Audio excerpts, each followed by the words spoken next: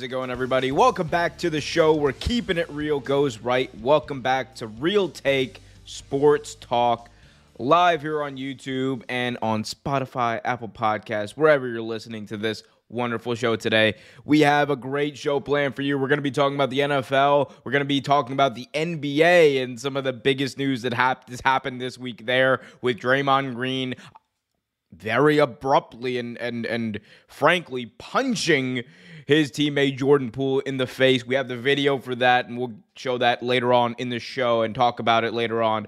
And we're going to talk about the Denver Broncos, the Indianapolis Colts, one of the worst football games anyone has ever seen. Also going to be talking about the World Cup, Messi's final World Cup. We'll cover that and much, much more here on the show. And if you're watching live, be sure to hit that like button. If you're listening on Spotify or Apple Podcasts, be sure to leave a 5-star review and all of that. One of the first things I do want to mention before we get started with the proper show is I realized that in the past, we haven't done a lot of these, or as of late, I should say, we have not done a lot of these Real Take Sports Talks. This is Real Take Sports Talk number 79, by the way. But I realize we have not done as many. Well, I have made it a Q4, yes, I'm corporate now, so a Q4 prerogative, a Q4 priority, a Q4 initiative to make sure that does not happen and this show does not get left by the wayside. We, of course, do our streams. We, of course, do the watch-alongs. We, of course, do the breaking news. But Real Take Sports Talk is my bread and butter. This is my baby. This is the one.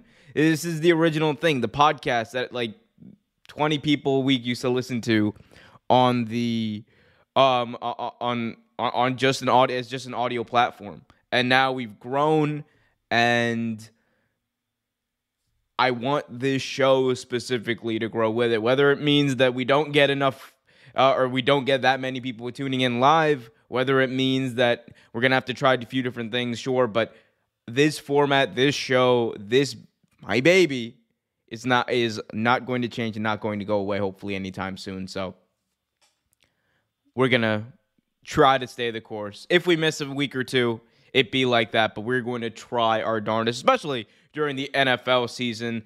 Speaking of the NFL, a great segue by yours truly. Let's talk about the NFL, and let's talk more specifically about the Denver Broncos, a team that, as of late, has been underwhelming people, to say the least. Anyway, we'll get to it. We'll get to these Broncos because it's a shame because this is what happens when you have a team that everyone believes in, that everyone has always said is a quarterback away from becoming a contender. This is what happens. So let's go into it. Going into the 2022 NFL season, nearly everybody had the Denver Broncos pegged as one of the top seeds, one of the top teams in the AFC, with nearly everybody else also, including yours truly, crowning them as title contenders. Now, some 5 weeks into the season, all of that has seemingly changed. And instead of us talking about how great the Denver Broncos are with their newly acquired quarterback in Russell Wilson, we're instead talking about what the hell's going on in Denver. We're talking about Russell Wilson, who right now, at this point in his career, looks to be a shell of his former self. We're talking about head coach Nathaniel Hackett, who looks to be lost in all of this. He just doesn't know what he's doing. And the Denver Broncos, a team that for years was thought to be a quarterback away from competing, sitting at 2-3 to begin the season and coming off of a Thursday night 12-9 loss to the Indianapolis Colts in one of the most pitiful primetime football games we've ever seen. Question remains, what is wrong with the Denver Broncos? And if we just break it down to two things, I do think there's two big glaring issues with this football team right now. The number one glaring issue is the head coach. And this is not me right now saying whether or not Nathaniel Hackett needs to get fired. This is just me saying that Nathaniel Hackett is in over his head. And for all this talk about a guy who was the Aaron Rodgers whisperer, we've heard that, right? We heard it with Philbin. We heard it with a few people. We heard it with McCarthy, that this guy is Aaron Rodgers whisperer. This guy's Adam Gase. We heard it with Peyton Manning whisperer in Denver with Adam Gase. That's how he got 2 head coaching jobs. And we heard the same thing with Nathaniel Hackett, that he was one of the main reasons that offense last year was so powerful and so productive. It had nothing to do with, Davante Adams. It had nothing to do with Aaron Rodgers. It had everything to do with Nathaniel Hackett. And that's why he got the Denver job. So you have a head coach who, at this point in time, looks to be in over his head. You have a quarterback in Russell Wilson who is not playing well, especially considering Russell Wilson's standard. This is a guy in Russell Wilson who I believe had 3 MVP caliber years where people were saying, the 2019 year, was Russell's year to win the MVP if there ever was one. But then Lamar Jackson went out there, led the league in touchdowns, had over 1,000 yards rushing, led the league in interception and touchdown ratio, and he just blew everyone out of the water. So, of course, it didn't happen that year, but there were many years where Russell Wilson had 35-plus touchdowns to about 10 or under 10 interceptions. And this year, they're 2-3. He's not even completing 60% of his passes. And the offense itself looks anemic, and it is anemic. This is an offense that was outplayed by Geno Smith in 2022. And granted, Geno Smith in 2022 isn't playing bad by any stretch of the imagination. But for a guy in Russell Wilson who they paid a boatload of money and that boatload of draft picks, they gave up Noah Fant, they gave up 2 first-round draft picks in order to get Russell Wilson. And it was supposed to be as easy as plug and play. For years, everyone's been saying that we have a great defense, we need a quarterback, and we need the franchise quarterback, I should say, to make all of our young receivers and our young weapons look even better. Because, look, we're finishing 7-9, 8-8 with Trevor Siemian and the Drew Locks of the world at quarterback and the Teddy Bridgewaters of the world at quarterback. Think about where we'd be if we had a quarterback. And we put Russell Wilson in there. Everyone, including myself, thought that it was going to be a win-win situation for everybody. And yet, we're sitting here talking about how terrible this team looks. Not on paper, but on the field. And Russell Wilson's play cannot be exonerated. There is no way Russell Wilson should be completing less than 60% of his passes. And I'll also say this.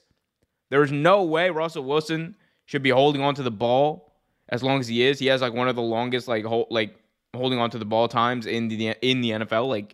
He has that right now, and it begs the question why he's being sacked so many times. He's been sacked 16 times 5 weeks in, which is a lot.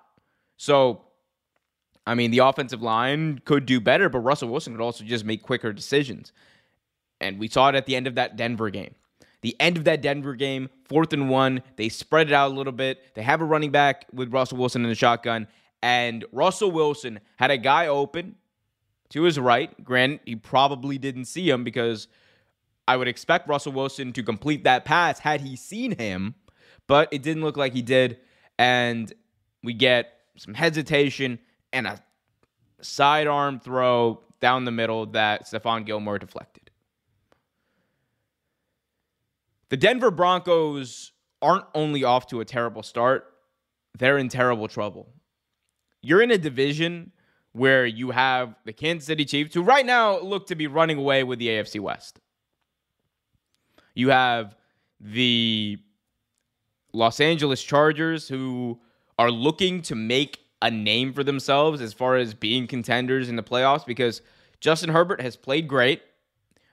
And that offense has looked great at times, but they haven't been able to put it together and have a playoff season as of yet. They got very close last year, but they have not gotten over the hill, and that's a team that everyone has their eye on. That's a team that we all expect to be there come time for the playoffs. And then you have the Raiders, who were in the playoffs last year and who offensively got better. They got better by adding Devontae Adams and having that guy Derek Carr used to throw the ball to back in college. So they actually got better on offense. Defensively, they're not playing well. And as far as a head coach, I mean, look, Nathaniel Hackett has competition for being the most incompetent head coach in that division right now. Let's not get it twisted. But the Denver Broncos are in serious trouble. And if they don't make the adjustments, if they don't switch out that offensive line, if they don't focus on the running game or just get this chemistry going with Russell, there's so much they need to do. Like, this offense is garbage right now. It is garbage. At this point, you could have saved all the draft picks. You could have saved all the money, kept Drew Lock or Teddy Bridgewater around, and just done exactly what you're doing now. Because anemic offense, turning the ball over at critical junctures, incompetency at head coach. Tell me, what's the difference between the Denver Broncos now than it was last year? Genuinely. Not potential-wise is there because you got Russell Wilson. Like, I am not going to be one of these people who comes out and says Russell Wilson is over the hill. I'm just not going to do it, right? Because we're 5 games in. Russell Wilson has shown throughout his career that he is one of the best quarterbacks of his generation. And I'm not going to say that a couple of bad games means that Russell Wilson has completely lost it. He's over the hill. He's done. I'm not going to go and do the Max Kellerman route and say that, Tom Brady, he turned 40. He's over the hill. Russell Wilson, he's getting older, sure.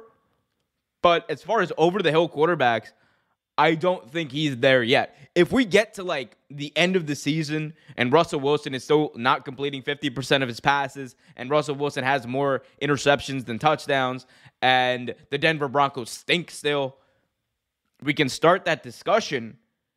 But to say that he's over the hill 5 weeks in is an absurdity.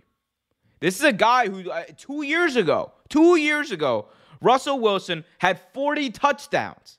This is a guy who last year threw 25 touchdowns, 6 interceptions. A guy who has been in the MVP conversation for the better part of the last 10 years, every single year. So if we're gonna talk about being over the hill, we have to have evidence, more than 5 games evidence at least, that he's over the hill. And plus, he's not as old as Matt Ryan, who's turning 38. He's not as old as Aaron Rodgers, who's turning 39. Russell Wilson relatively is in his prime, considering his age. Like, he is 33 years old. He's not that old. He's not as old as people want to make him out to be. So, again, understand the question of, has Russell Wilson maybe lost? And it's possible that he's lost a little bit of mojo. I definitely see that. I definitely see the idea that maybe his teammates think he's a bit tiresome. I've made similar comments about Baker Mayfield in that I think that sometimes when you have a guy who's very rah, who's very positive, who's very like Broncos country, rad, all that kind of stuff, who's a little corny. Like it's not wrong for me to say that Russell Wilson is corny, right? He's a bit corny. When he goes out there and he says, hey, man, we're just going to go out there and try and Broncos country ride. Let's go. Yeah, it's a bit corny, and I can understand being his teammate, having to listen to that every single day. Can be a bit tiresome. Can definitely be a bit tiresome. So, I mean, again, over the hill, no, but tiresome, yeah, and it's just a matter of how much his teammates are willing to put up with it as far as how tiresome he is. Because if Russell Wilson for the next couple of weeks just starts throwing touchdowns and becoming the Russell Wilson we all know he can be and is, then it doesn't matter because the team's going to be winning and he's going to be playing well. So they're not going to really care. And neither are the fans, to be honest with you. And now this brings up another point that we touched on earlier, but I do want to dive deeper into, and that is the Nathaniel Hackett aspect of this. So, Nathaniel Hackett and the Denver Broncos, off to a 2-3 start, by the way, had an arrangement when Nathaniel Hackett came there that almost seemed to mirror the. It was almost like this hire really reminds me a lot of Joe Philbin from the Green Bay Packers in like 2011, I believe, going over to the Miami Dolphins. Now, if you guys don't remember, Joe Philbin was the offensive coordinator for the Green Bay Packers for many years. He was, I believe, Aaron Rodgers' first offensive coordinator. And many people attributed the early success that Aaron Rodgers had to Joe Philbin. And what happens to Philbin when he goes over to Miami? They don't do well, and it just, everything seems a little off. It's almost like Joe Philbin wasn't meant to be a head coach. And the Nathaniel Hackett aspect of this, just because you're a good coordinator doesn't mean you're a good head coach. It's as simple as that. Not all great coordinators are going to be great head coaches. Ask Joe Philbin, another Aaron Rodgers offensive coordinator who fizzled out as a head coach. Ask one of Peyton Manning's former offensive coordinators and Adam Gase how that went. Right now, Nathaniel Hackett looks lost as a head coach. The decision-making sometimes is baffling.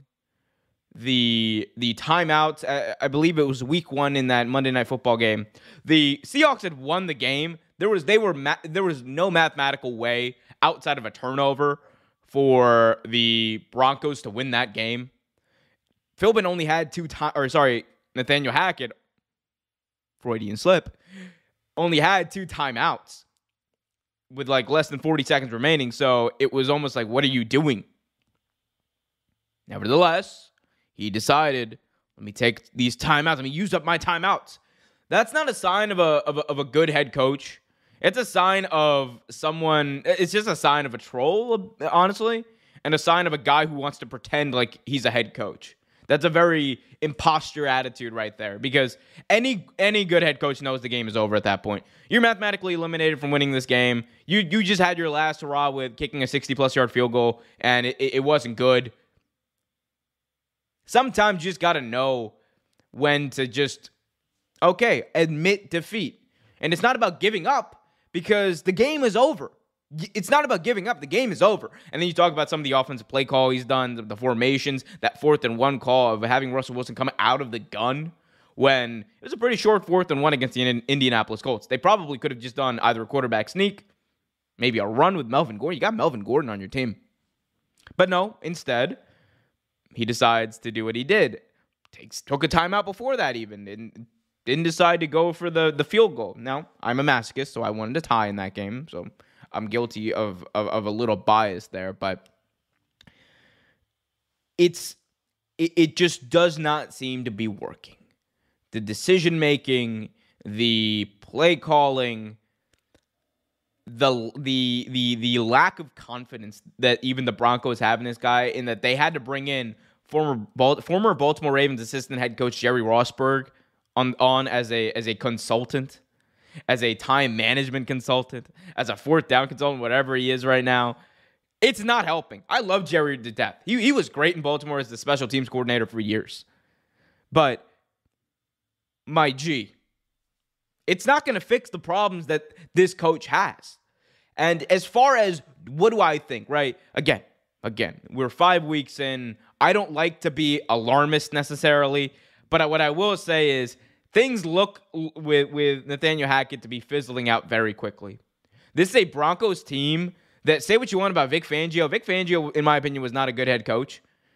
But this is a Broncos team that looked more inspired last year than they do right now. It's lethargic when they go out in the field right now. It's lethargic. They look lethargic. They don't look like they care. They're kind of lazily going through things, and that can be a sign. That's a sign that the coach doesn't have the respect of the locker room. And for that to happen 5 weeks in is a problem, a massive problem for this team. And this is not me saying that he's an Urban Meyer, right? That he's going to be fired in the middle of the season. They should do it. No, this is not me saying that at all. This is me saying that I don't think Nathaniel Hackett long-term will work out as the Broncos head coach, especially if he doesn't change the way he's coaching this team. And just get a grip. You're not playing head coach. You are the head coach. Understand your situations. Understand what it takes. And if you genuinely don't, you probably should not be a head coach. And that's the issue that I have with organizations. That's the issue I have with these general managers and team presidents who make these decisions. A lot of times they automatically think that success elsewhere or success in another capacity is going to lead to success on the field. Sometimes it's true, right? You've had great coaches come out of being coordinators, obviously. Where are they going to start, right? But to treat every great coordinator, every coordinator who has a good season as if they're up there as a great head coaching candidate, I don't know. Like Nathaniel Hackett, respectfully, wasn't exactly a guy who players on the Packers were saying, oh, that guy's going to be a head coach one day. Nathaniel Hackett, he's not like Eric Bieniemy, who you ask any player on the Chiefs, they're like, hell yeah, he's going to be a head coach one day. Because he commands respect. Because people like him. Because people are genuinely confident that he can do the job. And people that he works with every day are genuinely confident about that. So, again, there's a lot of time to fix these things, or there is time to fix these things, but you can't fix utter incompetence. That's one thing you can't do, and the Broncos are in trouble if Nathaniel Hackett doesn't figure it out. That's the real take truth, people. Like, that is the real take truth. Take it to the bank. Put that money in it. You already know. But at a certain point, I mean, he's going to last the season, by the way. I know a lot of people might be wondering, oh, Nathaniel Hackett, well, if he's that bad, maybe they should just fire him now. You don't fire him now because at that point, you're giving up on the season 5 weeks in. You wait until the season's over. Or I don't even know. You just got Russell Wilson, so it's like not even like you can bring in another free agent and try to change things, try to light a spark. No, you brought in the big free agent Russell Wilson. It's not working out, and you got to get a guy who's better equipped to handle being a head coach. Maybe, and who knows? Maybe it is Eric Bieniemy. Maybe it's gonna end up being Eric Bieniemy, because I know people out there want to make their little trolly comments out there to Eric Bieniemy. He's just people just like Eric Bieniemy because Patrick Mahomes is blah blah blah. No, I mean it's more than that. It's the fact that he has the endorsement of nearly every player and coach that's been with him. That people speak so highly of him. That people respect him to that level. Not a lot of guys carry that respect. You want to talk about why Eric Bieniemy is not a head coach? That's a conversation for another day. I'm more than willing to have that conversation. But there's a lot of elements to it that aren't right. But moving on to a different type of football, we're going to be talking about a little football, as it is. With the World Cup coming up, I thought it was appropriate for us to get in and talk some cup talk. Real take cup talk, baby. Who would have thought? And I want to talk about something that is probably one of the biggest stories this week, or one of the biggest stories going into the World Cup, definitely. This World Cup is looking to be the last for many great players, including Lionel Messi, including potentially Neymar and Cristiano Ronaldo, all who could be competing in their final World Cup. But international football star Lionel Messi recently announced that the 2022 World Cup will be his final. He said in an interview with ESPN the following, quote, "Surely this will be my final World Cup," Messi said with an interview. "I'm counting down the days until the World Cup. Truth is, there's a little anxiety saying, well, we're here. What's going to happen? It's my last one. How's it going to go? On one hand, I can't wait for it to arrive. but I'm also desperate for it to go well, as are many people out there and many fans of Argentina. So Lionel Messi just announced that this is going to be his final World Cup. The 35-year-old Argentinian star is going to play in his 5th World Cup, and he's still seeking his first title in this tournament. He has admitted that before he has admitted in the past that the 2020 or the 2018 World Cup, I should say, could have been his last, but he's coming back in 2022. And Argentina right now, by the way, is riding a really nice hot streak. They're coming off of 35 consecutive wins. They're riding a 2021 Copa America championship, beating Brazil in the final. And they're hungry. And you could tell last time around, for the last almost 10 years, they've been hungry because the 2014 World Cup, Lionel Messi was the best player. He literally got the best player award for the 2014 World Cup. Nearly single-handedly brought his team to the final and had that big loss to Germany. The picture of him holding his trophy while you have the German national team and everybody else celebrating the World Cup is something that I'm not going to forget, that I know a lot of soccer and football fans are not going to forget. But most of all, it's something that Messi's not going to forget. I think Messi's driven more so than he has been in years because he's 35 years old. By the time the next World Cup comes around, he's going to be 39. Is it possible for him to play? Sure. But this is likely Lionel Messi's final World Cup in his prime. And there's a lot riding on this. Not only has Argentina not had a World Cup victory since 1986, but this is going to be the first World Cup without the late Argentinian great Diego Maradona, who passed away in 2020 from complications of cardiac arrest. Like, you know that there's a large part of Messi, there's a large part of everyone on that Argentina team that wants to win this. That wants to win this for Diego. That wants to go out there and restore the glory of Argentina on the World Cup stage, on the national stage. Because we always talk about how Argentina is a competitor, how they're a contender for a World Cup every single year, and that has to do with the amount of great talent that comes in from Argentina. That has to do with the culture, the football culture in Argentina, and how deep it runs, and how willing these players are to sacrifice so much, and come from humble beginnings, many of them. And sacrifice so much for such a long time to make it to that stage, and work their asses off to make sure that their team is one of the best in the world. And you can say that about a lot of countries, but Argentina, there's something special, man. There's something special. And one of the most special things Argentina has ever produced is a Lionel Messi. This dude has gone, he spent nearly his entire life playing for Real Madrid. This dude goes to PSG. He goes to PSG, and people were wondering, oh, well, okay, he's made this change after such a long time with one team. What's going to happen? And he goes to PSG, and he's just the same guy. He's like, I'm Messi. This is what I do. I'm great. And you saw in the 2018 World Cup that there was so much frustration in that 2018 World Cup run for the Argentinian national team, and it wasn't just Messi; it was a lot of people that you could see the frustration because for whatever reason, something wasn't going right.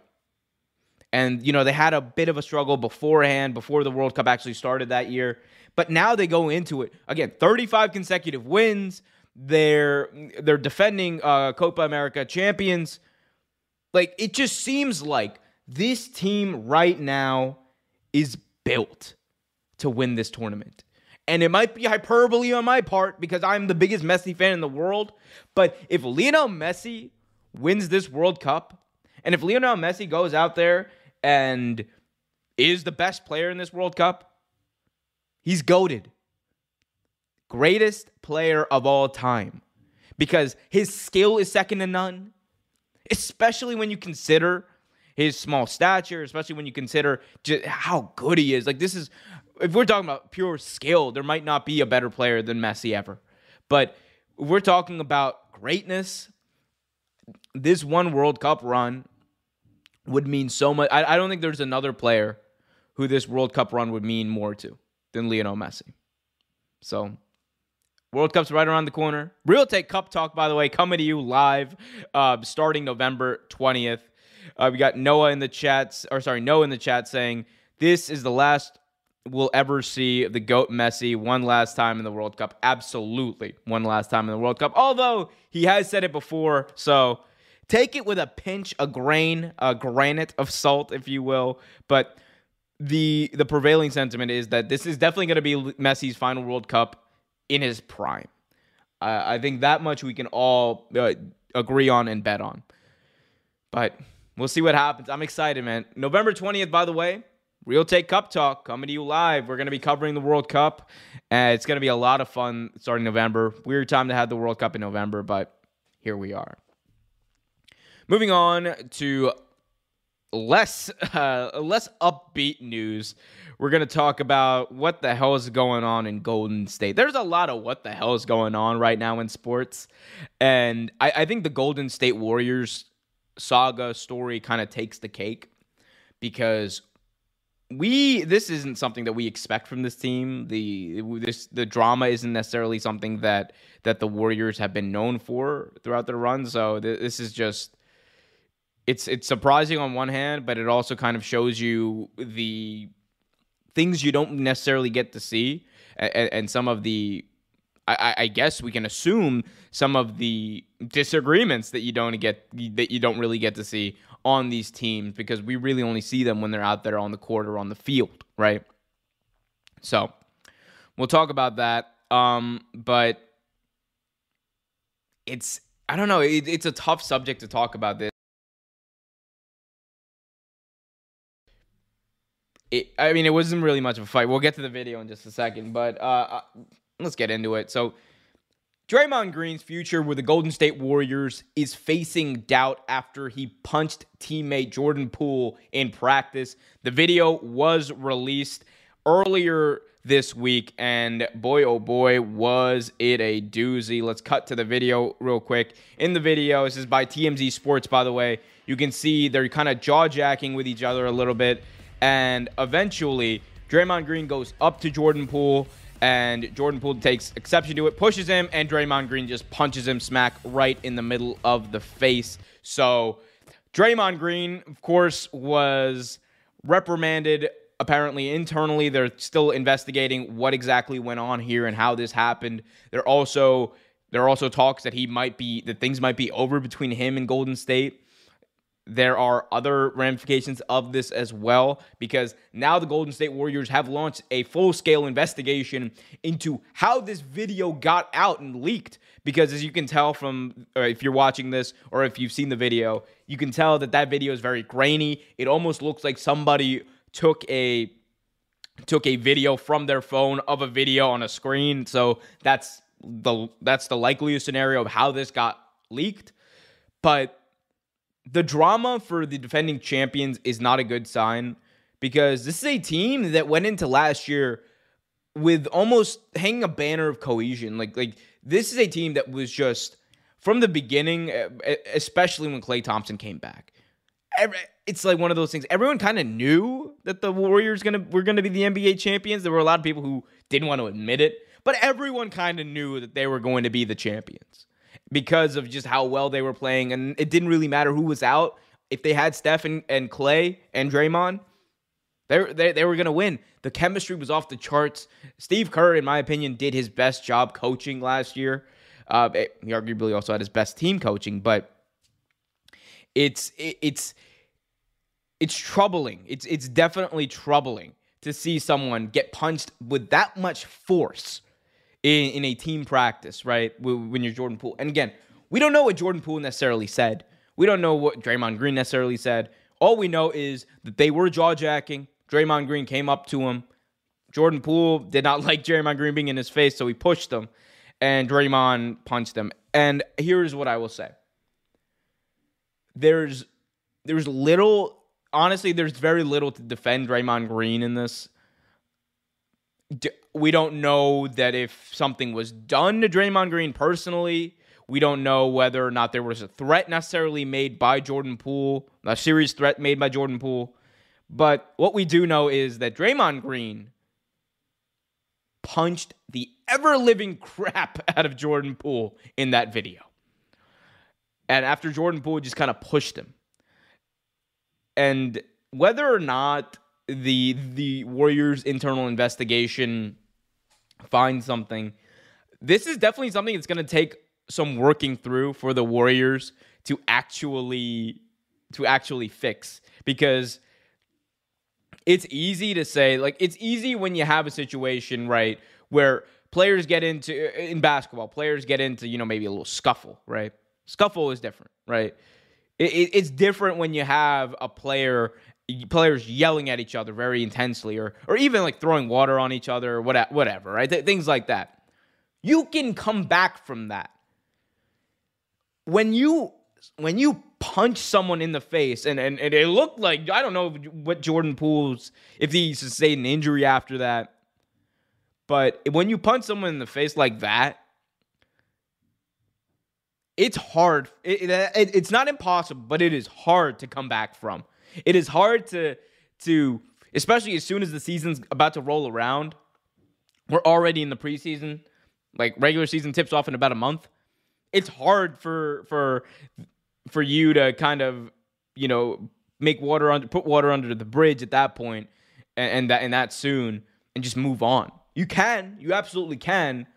And, this is a team that is apparently very close. Steph Curry's talked about it. Steve Kerr's talked about it. Everyone talks about how close this team is.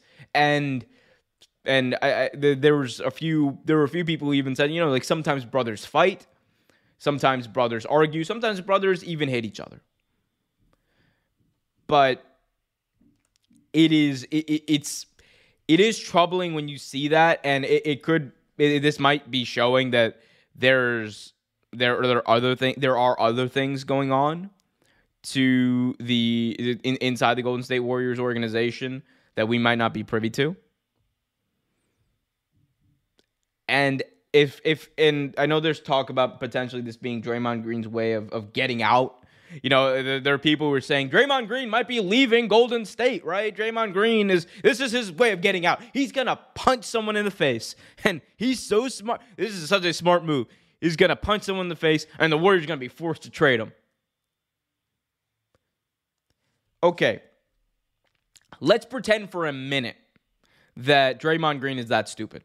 That he is stupid enough to think that punching someone in the face will lead him to be traded to a better situation and a situation he wants to go to.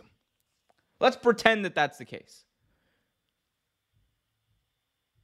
What kind of empty-headed, dumb mother trucker believes that they can be traded for punching a teammate in the face at practice? And I'm not saying Draymond does. I only said that what I said was, let's pretend he's that stupid, because I don't think Draymond Green is that stupid. I think that was like a moment type of thing. It was a heat of the moment potentially type of thing. But anyone out there who's saying that Draymond Green, this was his way of getting traded? No, Draymond Green wants to get traded. He's got so many ways to express his frustration. So many outlets for that. He's got a podcast that he does, a great podcast that he does, by the way. Draymond Green does. He's got the keys to the king. He is one of their big three. Draymond Green wants to go into Steve Kerr's office. He doesn't have to knock. Draymond Green wants to go to the owner's office. He doesn't have to knock. If Draymond Green wanted to be traded, we would have heard something about it by now. So for all these people who think that Draymond Green is out here playing three-dimensional chess, he's out here moving the chess pieces, saying that by punching Jordan Poole, the Warriors will be forced to cut me or forced to release me or forced to trade me. And then I will have my pick of which team I go to. And then I shall be traded to a situation that I want. And then. It really sounds really stupid when you think about it, right? When I'm really talking this out and explaining this thought process, it's really stupid, right? Yet you have all these people on Twitter. You have all these pundits on YouTube, like, such as I am. These pundits on YouTube saying that Draymond Green, this is genius. This is just his way of saying he wants to get out. Absolutely stupid, asinine conclusion to draw from this. What this was, in my opinion, two teammates getting into it. Things got really heated. Did Draymond Green overreact? Absolutely. You should not have punched Jordan Poole, especially not like that. That was I'm trying to knock you the F out type of punch. That wasn't no like, oh, we're scrapping here and okay, whatever. Like, it wasn't that type of fight. That was an aggressive punch by Draymond Green. Make no bones about it. And Draymond Green he's even said this before, he's an emotional guy. And there's nothing wrong with that. It's just a matter of, in those moments, you got to be able to handle yourself, handle your emotions. There's got to be some way, for like the best case scenario for the Warriors here is there's got to be some way where you get Jordan Poole to the table, you get Draymond Green to the table, and they have to work this out. Outside of that happening, I mean, it's going to be difficult. I don't think they're going to trade Draymond Green. I don't think so. Unless there's like still a lot of animosity there. Unless Draymond Green is still making, or someone's making threats to someone. I don't think anyone gets moved, but they got to work these problems out, because Draymond Green is a big part of this team's present and their immediate future, and Jordan Poole is their future. And I'm not saying that there are a lot of people out there who want to say Jordan Poole is like the next Steph Curry. That Jordan Poole is this, he's that. Jordan Poole is a really good player with the potential to be great one day, but for the Warriors, this is a critical juncture in their future, because you can't lose Draymond, you can't lose Jordan Poole. You got to find a way to have these two make up, and honestly, and I'm not just saying make up for the sake of making up, but they got to genuinely come together and understand that what happened here wasn't okay. And Draymond definitely has to apologize and show remorse, because I hope he does, but we'll see what happens. I mean, it's going to be one of those interesting things to watch throughout the season. If it doesn't get resolved in the next few weeks, it is going to be one of those interesting things to watch and see, what exactly are the Warriors going to be, and how is it going to affect them on the court, So, we'll see what happens there. Moving on, though, let's talk about the NFL, the NFLPA, and a topic that I'm sure everybody else in the world is very sick of at this point: concussions. Yeah, concussions are not a fun topic to talk about, yet we're here. Just about 2 weeks after the scary injury Tua Tagovailoa suffered in that Thursday night football game against the Bengals, where he had to be stretchered off. He was taken to a trauma center, and he was found to be okay enough to fly with the team on the team plane. The NFLPA has agreed to amend concussion protocols to enhance player safety. The NFL, in turn, has responded by saying they agree to some of these changes, and they want to work towards enhancing player safety as well. So they seem to be on the same page here. But I think I think we need to talk about why this happened, what some of these changes might look like, and more precisely, how safe you can make the game of football, because it's never going to be just, it's never going to be rainbows and roses, right? This is not going to be a game where everyone's going to be fine and players aren't going to get hurt and players aren't going to feel it the next morning. It's always going to be that, as long as it's actual football. Whether or not you can make some of the long-term cognitive impacts of the game better, I think there's definitely room for that. But at the end of the day, players are still going to get hurt. You can never take pain. You can never take injury. You can never take all those things out of the game. And that's not me saying that, oh, you can't take them out of the game. That's not me saying that. That's not me being, one of those people out there. Like, back in my day, we didn't even wear helmets on the field. We used to smoke cigarettes on the field. No. What I'm saying is, at the end of the day, football is a contact combat game. People are literally throwing their bodies at each other. Right? At a certain point, injuries are going to happen. And it's just a part of the game. And the game is so big, watched by so many people, loved by so many people, that it's almost, including myself, it's almost become an accepted kind of taboo, right? Or an accepted vice is probably a better word to use in this scenario. It's a bit of an accepted vice because we know that a lot of the impacts of the game are bad, but we still watch it every Sunday, once on Monday, once on Thursday, sometimes on Saturday, and we still love it.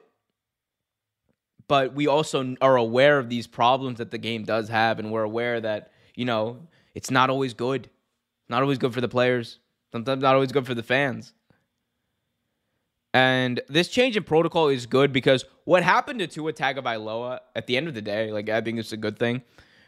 But what happened to Tua Tagovailoa should never happen to any other player again. Because you saw when he went down on a Sunday, Tua Tagovailoa gets hit. His head very obviously whiplashes off the playing surface. And he's wobbly. It's almost like he can't get up. They said it was a back injury. But anyone who saw that, anyone who's had a concussion before, you could probably tell that the way he went down, didn't look like anyone I know who has a back injury. You have a back injury, you're gonna be doing this. You're gonna be doing a lot of holding that back, right? Yet Tua, given all that, he passed their concussion protocol and he was able to play the next week. 3 days later. He was able to play 3 days later in primetime football against the Bengals. And what happens? Middle of the second quarter, Tua drops back to pass. He gets brought down on a sack. His head whiplashes off of the logo at the 50-yard line. I've never seen someone's head in football whiplash off of the ground. And immediately, he goes into a fencing position. By the way, for those of you who don't know what a fencing position is, it's a response that the body has to great head trauma. Your fingers stiffen up. Your arms kind of go stiff and stick out like this. That's why he was doing this. It wasn't him. A lot of people out there making a lot of memes of Tua doing gang signs or whatever on the board. That's not what that was, bro. He was out. Now, anytime a player has their hands in a fencing position, their fingers are curled up, their hands are stiff, they're out. And he was stretchered off, taken to a trauma center. Somehow able to fly back on the plane on the team plane, I should say, home. It's paramount that if the NFL wants to talk about how it's all for player safety, right? Regardless of them adding another game, another regular season game without having another bye week, and they want to talk about getting serious about player safety, the bare minimum they can do is when a dude gets rocked in the head and is obviously not okay, don't let him back into the game. And I know that the NFL wants to tout and the Miami Dolphins want to tout that, we fired the team doctor who broke the protocol, blah, blah, blah, blah, blah. Don't make the doctor the scapegoat in all this, right? Because there's a reason that the NFLPA had to update the protocol or had to call to update the protocol. Because it was bad enough that Tua Tagovailoa was able to go back to the game. It was bad enough that we've had players talk about how, they've known they've had concussions in the middle of games before, but they just kept on playing. And players have actually ridiculed the NFL's concussion protocol before. So, again, I'm all for getting serious about player safety, and we should be getting serious about player safety. If a player has a concussion, they should not be allowed to go back into the game. And I'd argue they probably shouldn't be allowed to play football the next week. Because when you see people like pro wrestlers who their job, and I know people want to ridicule pro wrestling, whatever. Pro wrestlers, their literal job is to throw themselves at the ground for a living. And whenever a pro wrestler gets a concussion, they're not out for just the 1 week. They're usually out for multiple weeks, sometimes even months, to allow their heads to recover. In football, we let them out like, the next week, he's fine. Look at him. He's such a manly man. It's a joke. When the NFL says they want to get serious about player safety, it's a joke. The NFLPA, they might be a little more serious, but at the end of the day, they don't want nobody wants key players to go out because it hurts everyone's bottom line. And that's not a conspiracy theory. It's not me trying to say that the NFL masterminded this so Tua Tagovailoa could play on a Thursday Night Football game and blah, blah, blah. No, it's not what I'm saying. But for us to claim that there's no incentive for the NFL and the owners and everyone else to have players play more often, even if it means they can suffer further head trauma, it's laughable. It's a business. It's a business at the end of the day. They don't really care about the people as much as they care about the money. Tell me when I'm telling lies, right? It's one of those things. Tell me when I am telling lies. Because I don't think that I am in this scenario. But you guys can let me know by following us at Real Take Sports on Twitter. Follow us on Instagram and Facebook. Real Take Sports Talk. YouTube.com/Real Take Sports for all your sporting needs, as well as YouTube.com/Real Take Wrestling for all your wrestling related needs. As we move on, we're going to switch gears back to the National Basketball Association, where we've heard talk about maybe, just maybe, a team coming to a place that you might not want it to come to, and we'll talk about why that is. But yeah, it's very well that we could see an NBA team either moving or being located elsewhere. Let's see. I was sure I had that. Guess I didn't. Guess we don't have the bottom banner for that. We'll fix that in post, though. It's okay. Don't worry, people listening to this. That meant nothing to you. Anyway, it'd be like that. Anyway, guys, let's switch gears to the NBA and talk about Las Vegas potentially getting an NFL team or an NBA team. They already have an NFL team, although it depends who you ask. But Las Vegas might be getting an NBA team after wowing the crowd at the T-Mobile Arena in Las Vegas with 23 points in 17 minutes.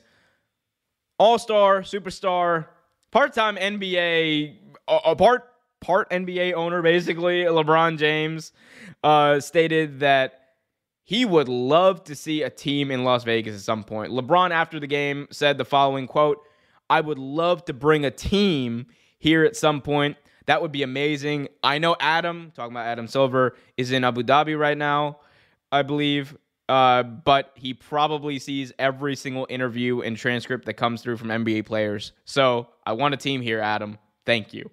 So interesting comments from King James, LeBron James, making these comments about a team coming to Vegas potentially, or him wanting to bring a team to Vegas. And it is an interesting proposition because Las Vegas is a good market for sports right now. They brought over the Raiders. They're bringing over multiple UFC shows. They're a hub of UFC. They're now becoming a hub of professional wrestling. You have AEW running shows at the T-Mobile Arena. You have WWE running shows at the Raiders Stadium. And at a certain point, I mean, you have an NHL team there. At a certain point, the NBA is going to get in on the action. Whether or not, though, they should be the first team to get in, and Las Vegas should be getting a team before a city like Seattle that has waited, that has begged, that has. There's no argument to be made of we need to test the market viability of Seattle. The market's already tested. They want a basketball team. They deserve a basketball team. That city has been waiting for the return of the Supersonics ever since they left.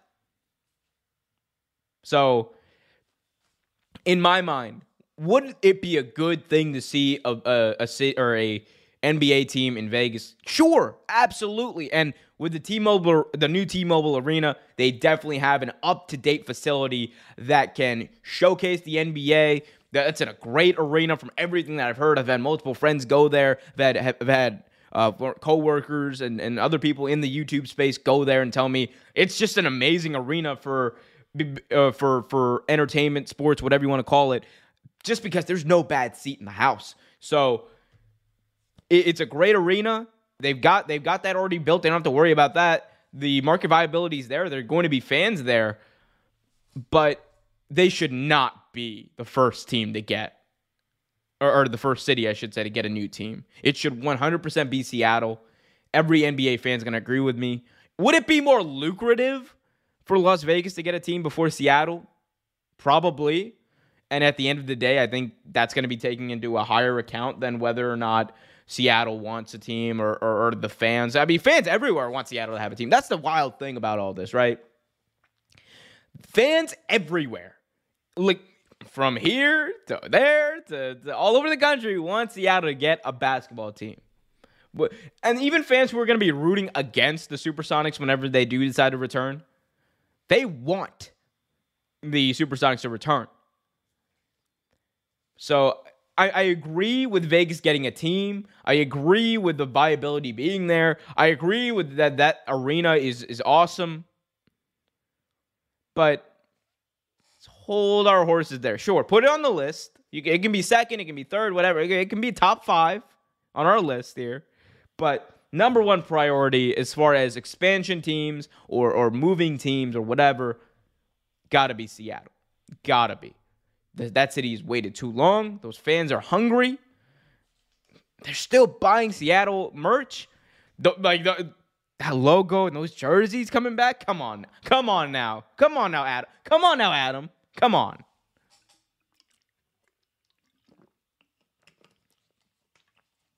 It's just, I mean, look, you want to say it's just common sense. Like, look, the city of Seattle has been waiting for a very long time to have their team. Let's not hold their horses. Let's just give it to them. Speaking of horses, guys, we're going to be talking about an NFL team that is very closely related, tied, and has a lot to do with horses. We're going to be talking about the Indianapolis Colts. In just a little bit, because they're another team, much like the Denver Broncos. The Indianapolis Colts had a lot of hoopla about them coming into the 2022 NFL season. Yet we're sitting here and we're still waiting to see all of this hoopla, all of this potential materialize. And many Colts fans are annoyed. Many other fans as well are pretty annoyed at almost the lack of I want to say the lack of preparation, but it's really not that, but just the product on the field, much like the Denver Broncos. There are a lot of parallels you can draw between the Indianapolis Colts and the Denver Broncos coming out of that Thursday night football game. And one of them is that both of those offenses just look like trash right now. They look like utter garbage, as one could say. But I don't know. I don't know what's going to end up happening with that team. I mean, we can actually talk about it real quick if we want to. But yeah, you know what? Let's talk about it. Yes, we're going to talk about it. What's wrong with the Indianapolis Colts? What is wrong with the Indianapolis Colts? They're off to a 2-1 start, if you can believe it. Almost. If the Denver Broncos had kicked that field goal towards the end of overtime, Colts could have been 2-2, which would have been sorry, they could have been 1-2-2, which I think that would have been an amazing stat line had they gone in. If they go into week 6 and win, like they could actually be 2-2-2. Like, that's great. That's great. What's not great though is the way that Ryan is playing. Matty Ice right now is stinking up the joint with his. Matt Ryan right now is stinking up the joint with his 5 touchdowns, 7 interceptions, completing about 65% of his passes. So I guess he's playing a little better than Russell Wilson, but it ain't that much better. And the Colts, right, are again very similar to the Broncos in that they were a team that people expected to be there competing for the playoffs, because when they had a guy like Phillip Rivers, they were in the play. They weren't only in the playoff hunt; they were in the playoffs. This was a 10-win team, and last year, right up till the end, they had a chance to get into the playoffs before losing to Jacksonville in Jacksonville. And week 1, we saw the exact same thing happen there. So there are expectations for this team, and for them to be getting off to a pretty lukewarm start. Granted, they're at 500, and I believe they're actually number 1 in the division right now. Again, this is pending whatever happens in week 5 of the rest of the games, but they're not a good team. Like right now, at least they're not playing like it. The defense, I think, is actually fine. It's the offense that greatly worries me, and most notably is Matt Ryan.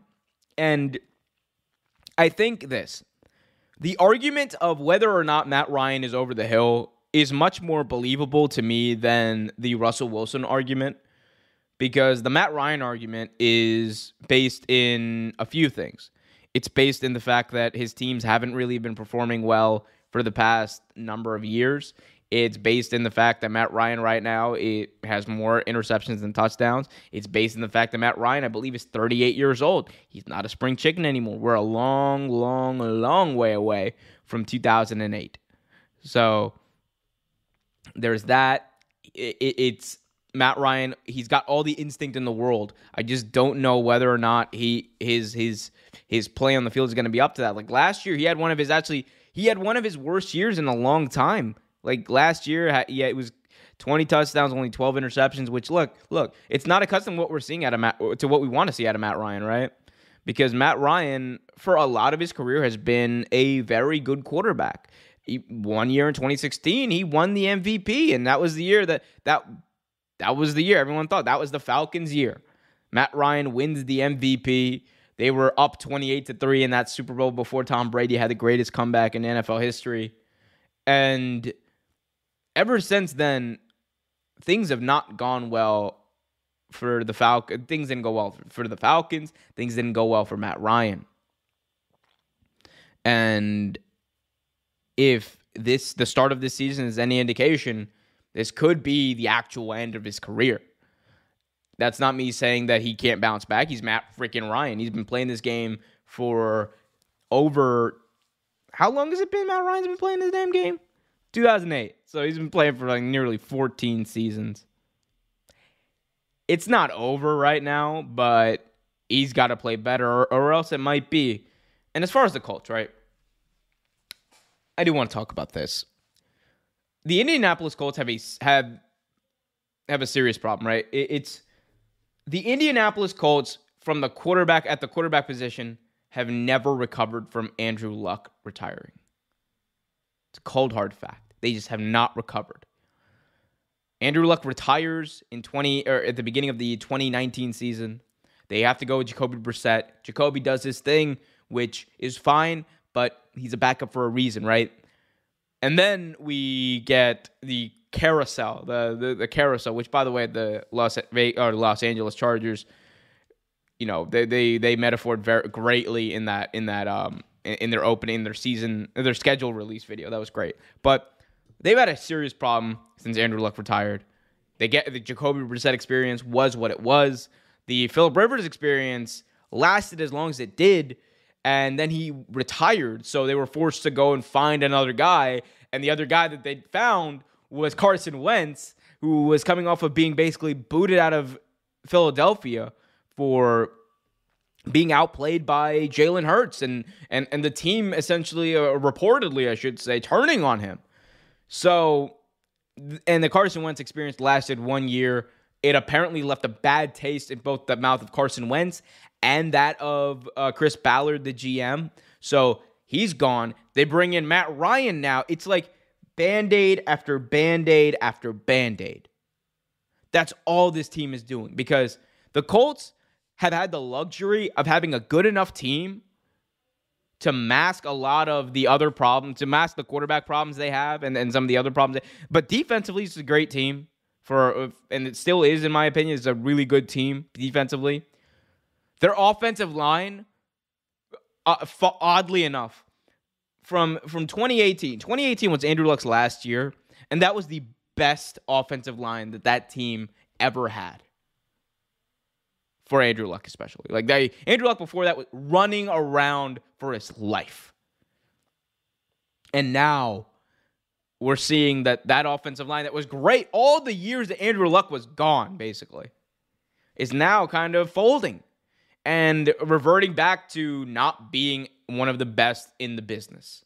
And what we've seen from 2019 to now 2022 is we've seen a team in the Colts that just felt like if they can get they can put someone else's leftovers on a plate and then serve it out and expect, a Michelin star, expect a great critique from a food critic, right?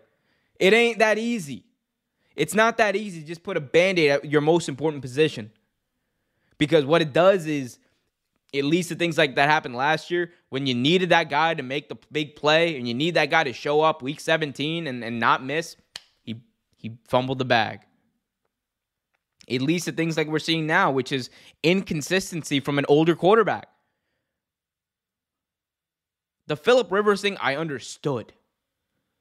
The Carson Wentz thing, I understood less considering what you gave up. You could have very much traded up for a younger quarterback in that 2021 NFL draft. There were so many good quarterbacks in that draft. You definitely could have traded up. Instead, Colts decided to take someone else's leftovers, take a handout from a team that did not want Carson Wentz. And now we're seeing exactly what that leads to, what that kind of mentality of we don't need to invest in the future when we have this team now. Because here's the thing, man. There's a reason you want to get a young quarterback in there and have him play with a good team for a couple of years, even if he's not ready immediately. You want him to be the guy you lean on 3-4 years out when the rest of your team maybe takes a step back and some of those other players get older. But instead, as those players have gotten older, so has their quarterback. It's just, and this is no disrespect to Matt Ryan. I think Matt Ryan has been a great quarterback for the vast majority of his career, and he's going to be remembered as one of the better ones of this generation. But come on.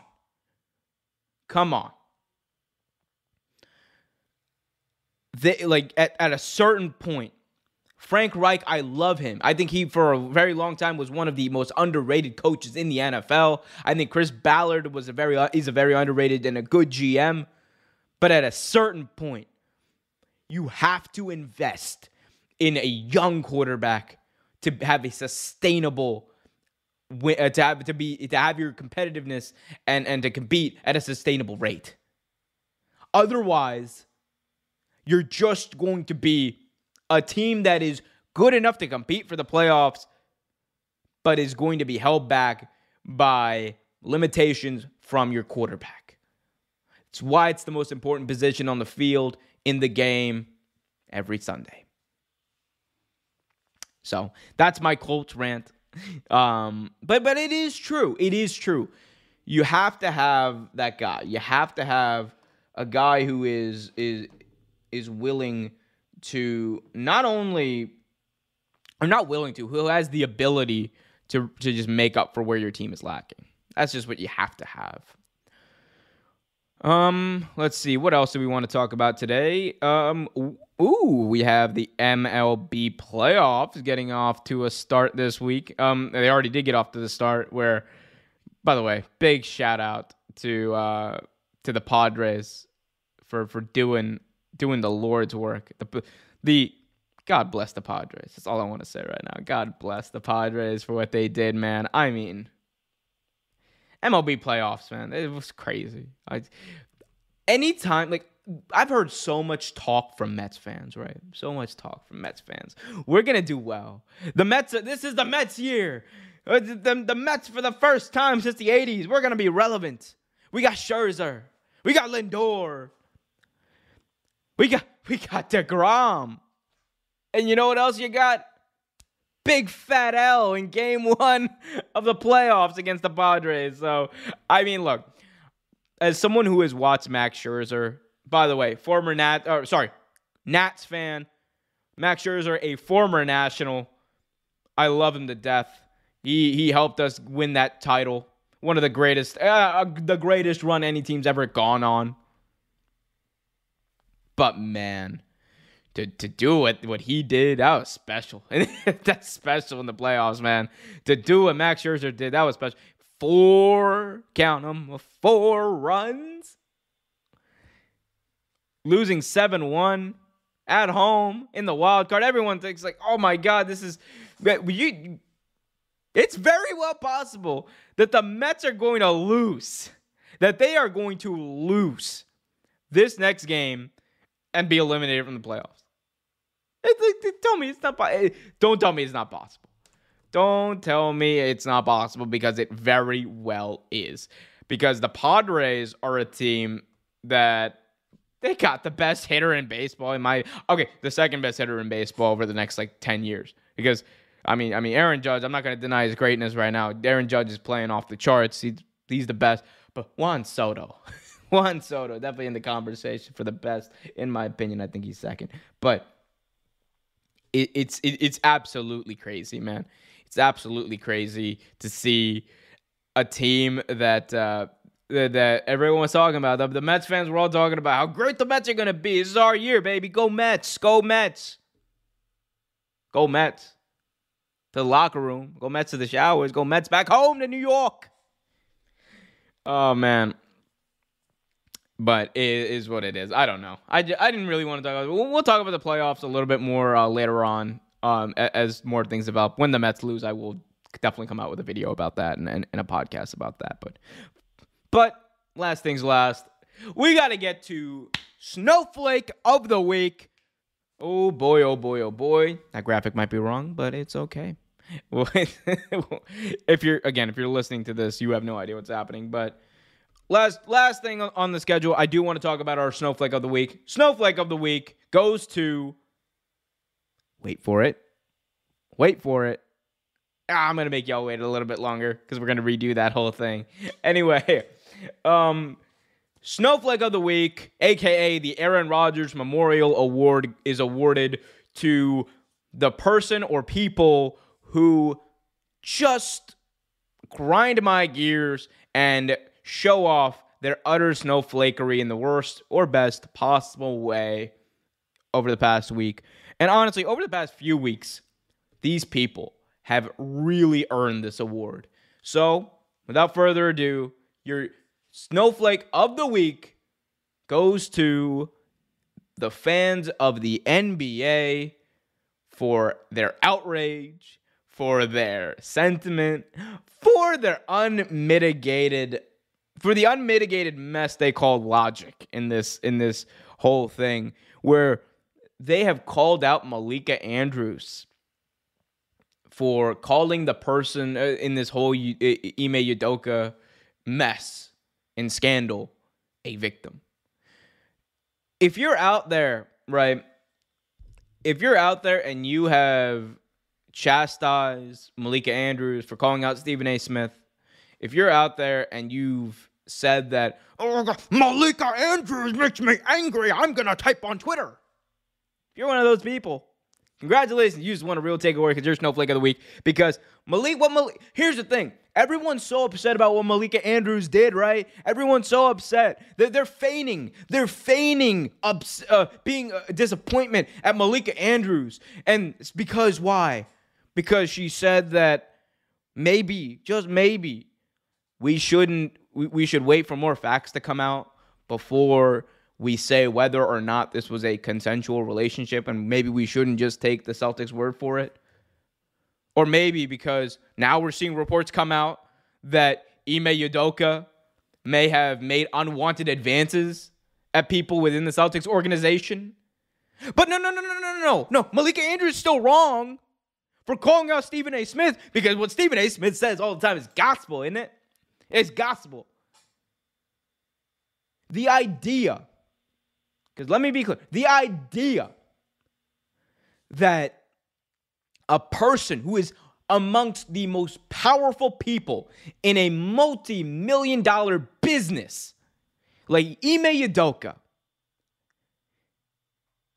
having a relationship with a staffer who works directly under it, the notion that we shouldn't look at that with scrutiny and look out for the best interest of the person who is at the lower end of the power dynamic in that situation is a joke. All these people, right, who want to talk about, oh my God, well, Ime Udoka is the real victim. Give me a break. Give me a break. At best case scenario, Ime Udoka is responsible for crossing severe ethical lines, workplace misconduct, all that stuff. That's the best case scenario. Worst case scenario, Ime Udoka, again, if true, worst case scenario, Ime Udoka made unwanted advances at an employee and coerced them into a relationship. Which, if you chastise Vince McMahon for it, you better chastise Ime Udoka for it, and you better stop calling out Malika Andrews, because she wants to set the record straight and say that there's a way you talk about these things, that there's a way you're supposed to try to protect potential victims, and calling out the Celtics for not doing so, for being stupid, and all these reports that came out that there was a female staffer who was working directly under Ime Udoka, who was the other person in this scandal.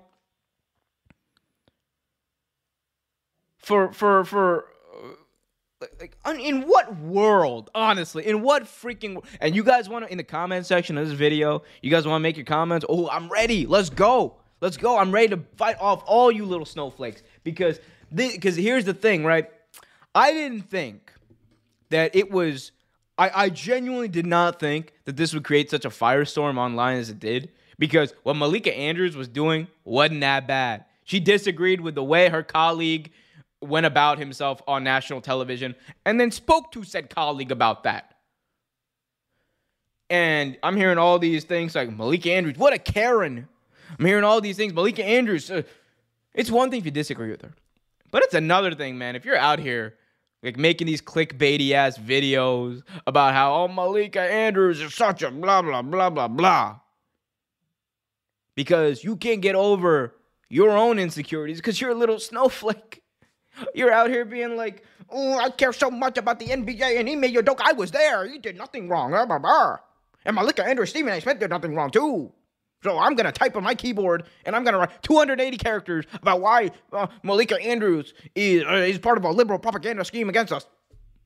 Come on, bro. It wasn't that bad. Y'all capping. You're taking it too seriously. So let's chill out. It's okay.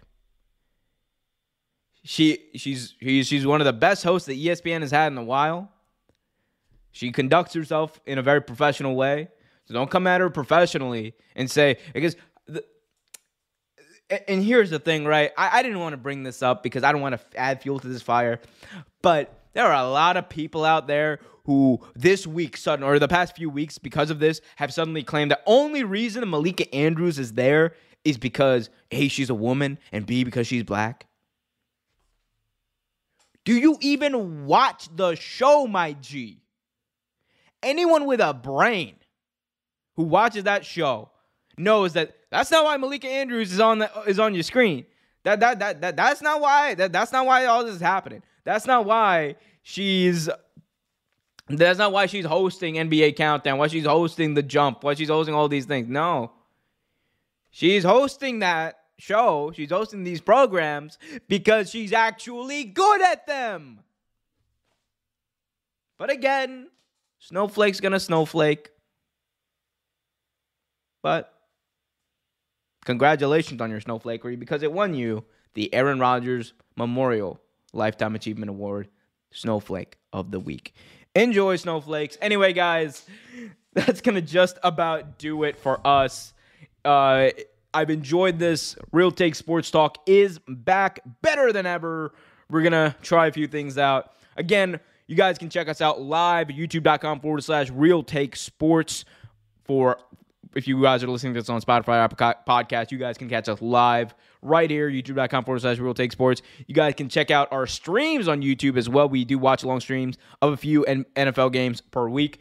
We also do streams of WWE pay-per-views on youtube.com/Real Take Wrestling for all your wrestling-related needs and all that jazz. Follow us on Twitter at Real Take Sports, YouTube, Instagram, Facebook, Real Take Sports Talk. Anchor.fm/Real Take Sports Talk. Until next time, everyone, be happy, be healthy, and keep it real.